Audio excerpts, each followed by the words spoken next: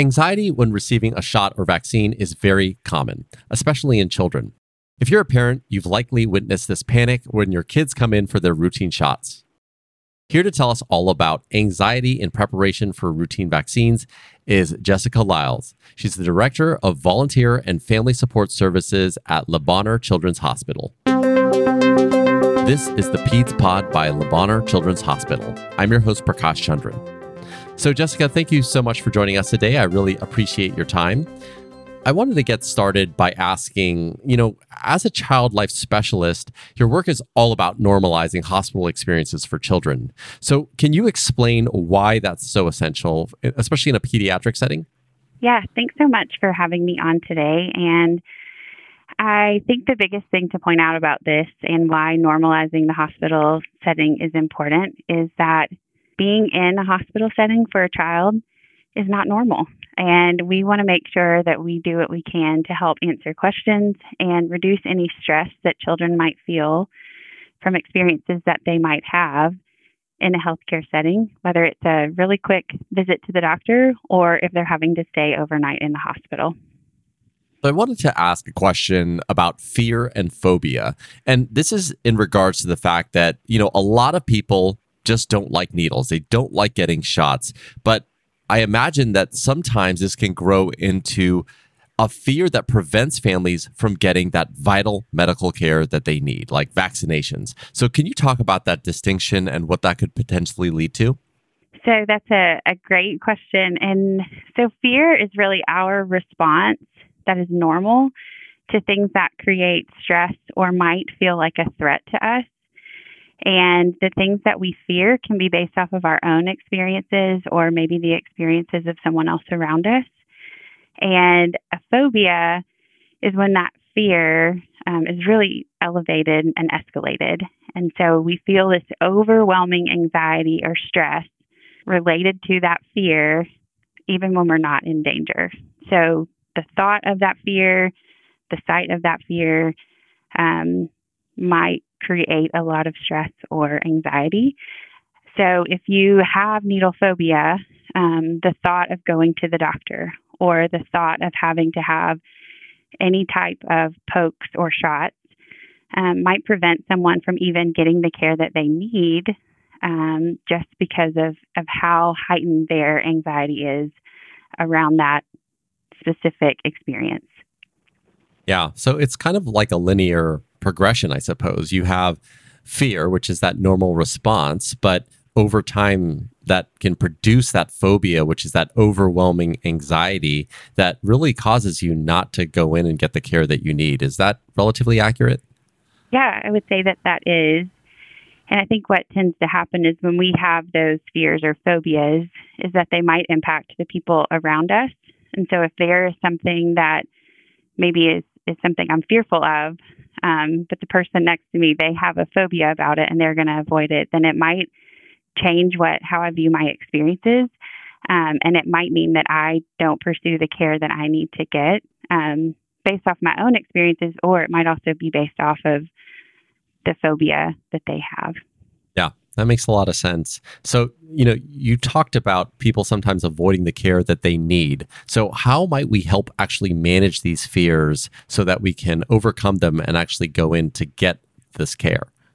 So with thinking about fears around needles specifically, I think step one is just acknowledging that this is something that is uncomfortable and can be painful. Pain is something that is subjective, and so we like to say that it is whatever someone says it is. And so we need to first just say, this is something that's uncomfortable, and it might be painful. Let's recognize that. Let's acknowledge it. And then from there, I think it's about learning healthy coping techniques. What does this person need in this situation to help make that needle stick a little bit easier? Are there things that we might be able to do to make it less painful or to take their mind off of what is happening to help get them through whatever is ahead? Yeah, and you talked about making it less painful. Is there an actual way to do that? Yes, there are. There's a lot of different techniques that exist that can help with making needle sticks a little easier. Some of them involve topical creams. And with those, it's something that you have to have a prescription from your medical provider to be able to have that topical cream placed that would numb your skin. But then there's some other things that might be helpful. There is something that's called Buzzy for Shots, and it looks like a little bumblebee, and it vibrates. And so you place it against your skin right above where the needle stick is going to happen.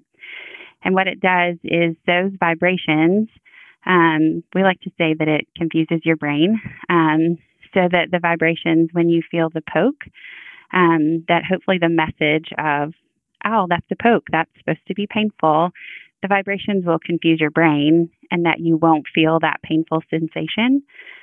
You'll just feel what feels more like a tingling sensation. And then there is another device that's called a shot blocker. And it is this small round plastic device that has these little bumpy nubs on it that does essentially the same thing, where it's about just confusing our brain so that we may not feel that pain sensation. And so those are just a few of the things that can be done. But in the past, some people have used ice cubes or something cold. Here in the hospital, we have what we call our freezy spray that can help to make the skin feel a little bit more numb before the poke. That's so interesting. This is the first time I've heard of like the shot blocker and the Buzzy for Shots. Out of curiosity, is this something that a patient needs to request or a parent needs to request for their child, or is it just done automatically? It might depend on where they are and who's providing the care. It's always good to ask. And so if they're here at Le Bonheur, they're always welcome to ask for those specific things. But if they're receiving care somewhere that's not here on Le Bonheur's campus, they can ask, or they could even bring their own. We have some people who have their very own shot blocker, and it goes with them anytime they go to the doctor. We have one family that their mom keeps it in her purse. And that way, if they need it, they know that they have it. And it's just a way that they can be prepared no matter where they are. So up until this point, a lot of what we talked about is just kind of general fear or phobia around going in and getting the care that you need, and specifically the fear around needles. And I can understand that it's important for the adults in the room or the parents in the room, because like you said, the way or their disposition towards getting these shots can affect their children. So let's say that there's a scenario where the parent might be fine. They understand that their child needs care, but their child expresses a real fear about receiving a shot. What might they do to help that child? Do you have any advice there? I do. So I think one of the benefits to being partners with parents is that they know their child better than we do. And so they're going to pick up on things that are going to let them know if their child is feeling anxious about getting shots. And depending on the age of their child, it might be that their child actually tells them, or they might just notice certain behaviors that tell them, there's probably something they're afraid of here. And I think one of the biggest things is for parents just to really engage with their child. If the child is old enough and the child tells them that it's something they're afraid of, listen to their child, validate their feelings, and talk about ways that we can help try to make the poke a little bit better. We encourage giving space. Sometimes people don't want to talk about what might be uncomfortable. So if you know that your child is afraid of needle sticks, you may think, I don't want to talk about it because it's not fun for me to talk about. It's going to make them anxious. But some kids really benefit from talking about things ahead of time and having a plan. But then there are some kids where talking about it ahead of time actually creates more stress and anxiety. And so this is where we have to lean on parents as our partners to know their child best. And I think one of the biggest thing our parents can do is to be an advocate for their child and speak to their care team about how their child is feeling, or maybe the behaviors they noticed, and talk to them about the ways that we can help make this experience a little bit more positive. Yeah, so that actually leads me to my next question. You said talk to the care team. What exactly can they do to improve the situation for the child and the family? So part of it is that we can work with the child and the family to make accommodations that are reasonable for them. And we can work to provide choices for the child and the family to help them feel like they have a sense of control. If a child is coming in for vaccinations and it's something that the parent has decided, this is important as part of your care, the child may not feel like they have a choice in that. And so what are things that we can do to help the child feel like they have a sense of control? What are things that we can do to help the caregiver feel like they have a sense of control? And it might be for the caregiver, do you want your child to sit in your lap? Or we might ask the child, if it's an older child, do you want to sit in your caregiver's lap? Or would you like to sit in the chair by yourself? And so part of that is really kind of hearing what works for them. And a lot of times I like to ask families about their child's preferences. And we might even ask about the experience that they've had before, maybe with their last vaccine, something like that, to determine what can we do based off their last experience to enhance it. So I remember when I was younger, I'd like to say that I'm a little bit better about getting shots these days. Maybe I'm not, but I do remember a couple times where the caregiver kind of used this method of distraction, right? Like where I was talking to them and they were just in the middle of a sentence and then all of a sudden the shot was administered, and it actually really helped, right? Because I just wasn't anticipating it. Can you talk a little bit more about the power of distraction and if that's a tool that is utilized to help make things a little easier? Yeah. So we talked earlier about how pain is based off our own perception. So if we have things that are drawing our attention away from the potential pain, then our perception of the pain is going to be less.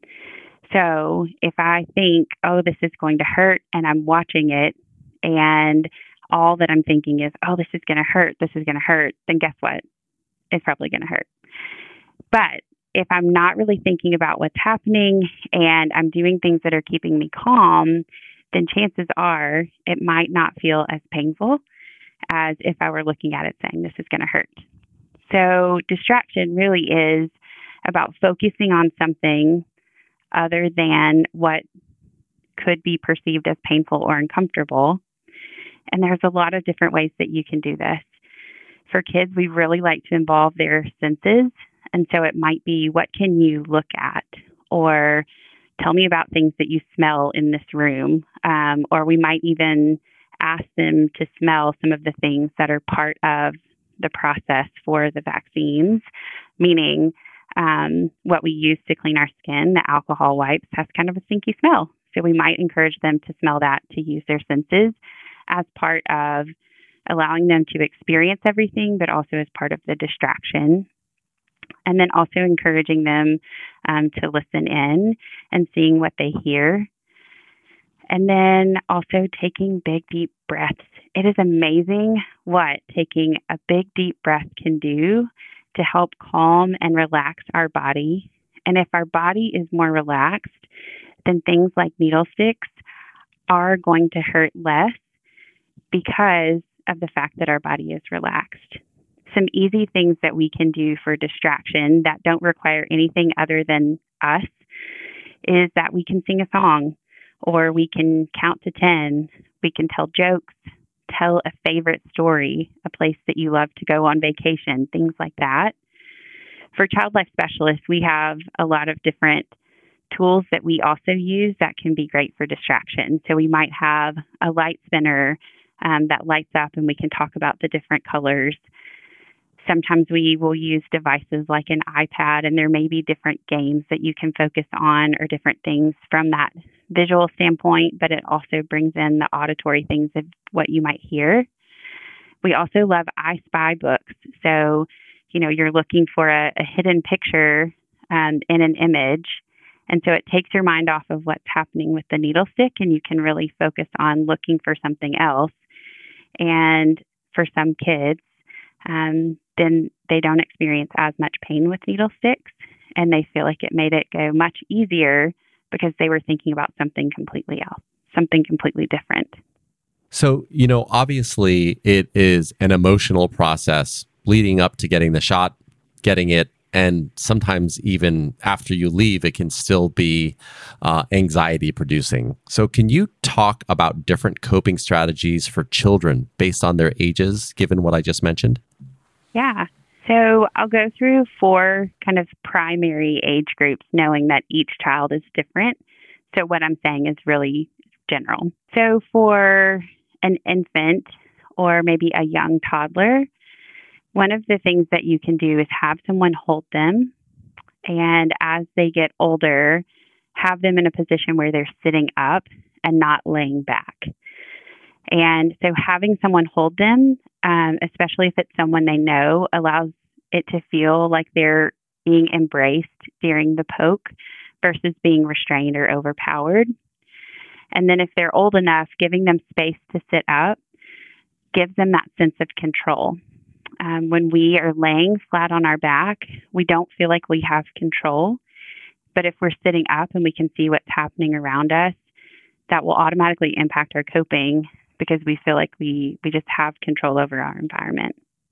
Other things with infants, if there are light up musical toys or if it's an infant that benefits from either having their pacifier or nursing or feeding, if they're allowed to do that during it, those are things that can be beneficial. For preschoolers, one thing that's really beneficial for their coping is helping to explain what is going to happen. And you can use really simple words and really simple phrases. So you can let them know that we have to give them a vaccine or medicine for their body. And so there's different words you can use. And this would be something that someone could even just do a search of, how do I talk to my preschooler about this? But you can say it's medicine for their body. They're going to feel a poke. Some kids, we tell them it feels like a pinch, and give them really simple explanations and then give them choices. Again, ask them if they want to sit in a caregiver's lap. Provide options for distraction. And then some kids really benefit from incentives of, when we're done with this, we get a high five. When we're done with this, we get a sticker. And when it's done, make sure they get the sticker. Make sure they get the high five. The big thing with infants, preschoolers, and even some of our school-age kids, coping does not always mean that they are going to be calm and collected, because with needle sticks, it's uncomfortable, it's painful. And so we also give space for them to cry, and we tell them that tears are okay.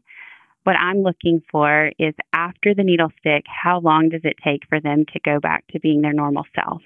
If they're able to cry when we're doing it and then quickly bounce back to being their normal self, that tells me that they're likely coping well. However, if we do the needle stick and then, 10 minutes later, they're still crying and upset, then chances are they're having a much harder time coping with that. So for school age, a lot of the things that we do are similar for preschoolers, but more age appropriate.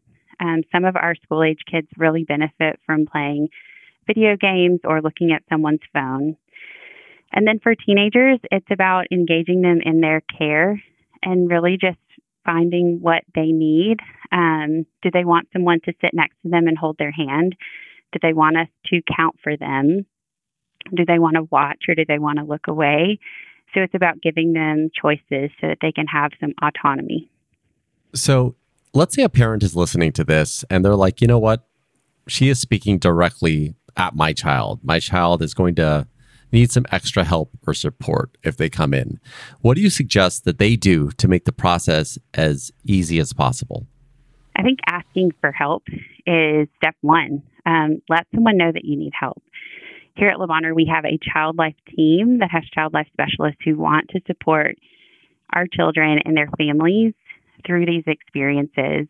And so even if we're not able to be there for that visit where these needle sticks might be happening, we can be available to answer calls or questions and provide some coaching to families and talk about things that might be helpful. So I would just encourage, if that is your child, tell someone.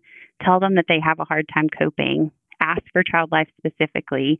Ask if there's things that can be done to help make it a little bit easier, because usually there are things that we can do. The other piece is that sometimes we might try things to help children cope, and we may not see an immediate result. So it might mean the next time you have their vaccines or any type of needle stick, it might still be a little challenging, but hopefully each time it gets a little bit better and they get a little bit better and are able to build really healthy coping techniques for these different procedures. Yeah, that makes a lot of sense. And finally, if a parent is listening and they're interested in going to one of the pop-up events that's happening this spring and summer in the Memphis area, where should they go to sign up? They would go to our website, which is www.lebonheur, LEBONHEUR.org/vaccines. Well, Jessica, thank you so much for your time today. This has been a truly informative conversation. Thanks so much for having me. That was Jessica Lyles, the Director of Volunteer and Family Support Services at Le Bonheur Children's Hospital. For more information regarding routine vaccines, you can visit lebonheur.org/vaccines. That's LEBONHEUR.org/vaccines. Thanks for listening, and make sure to subscribe to the Peds Pod by Le Bonheur Children's Hospital on Apple Podcasts, Google Podcasts, or wherever you listen to your podcasts. You can also check out the lebonheur.org podcast page for the entire podcast library. I'm your host, Prakash Chandran. Thanks so much, and we'll talk next time.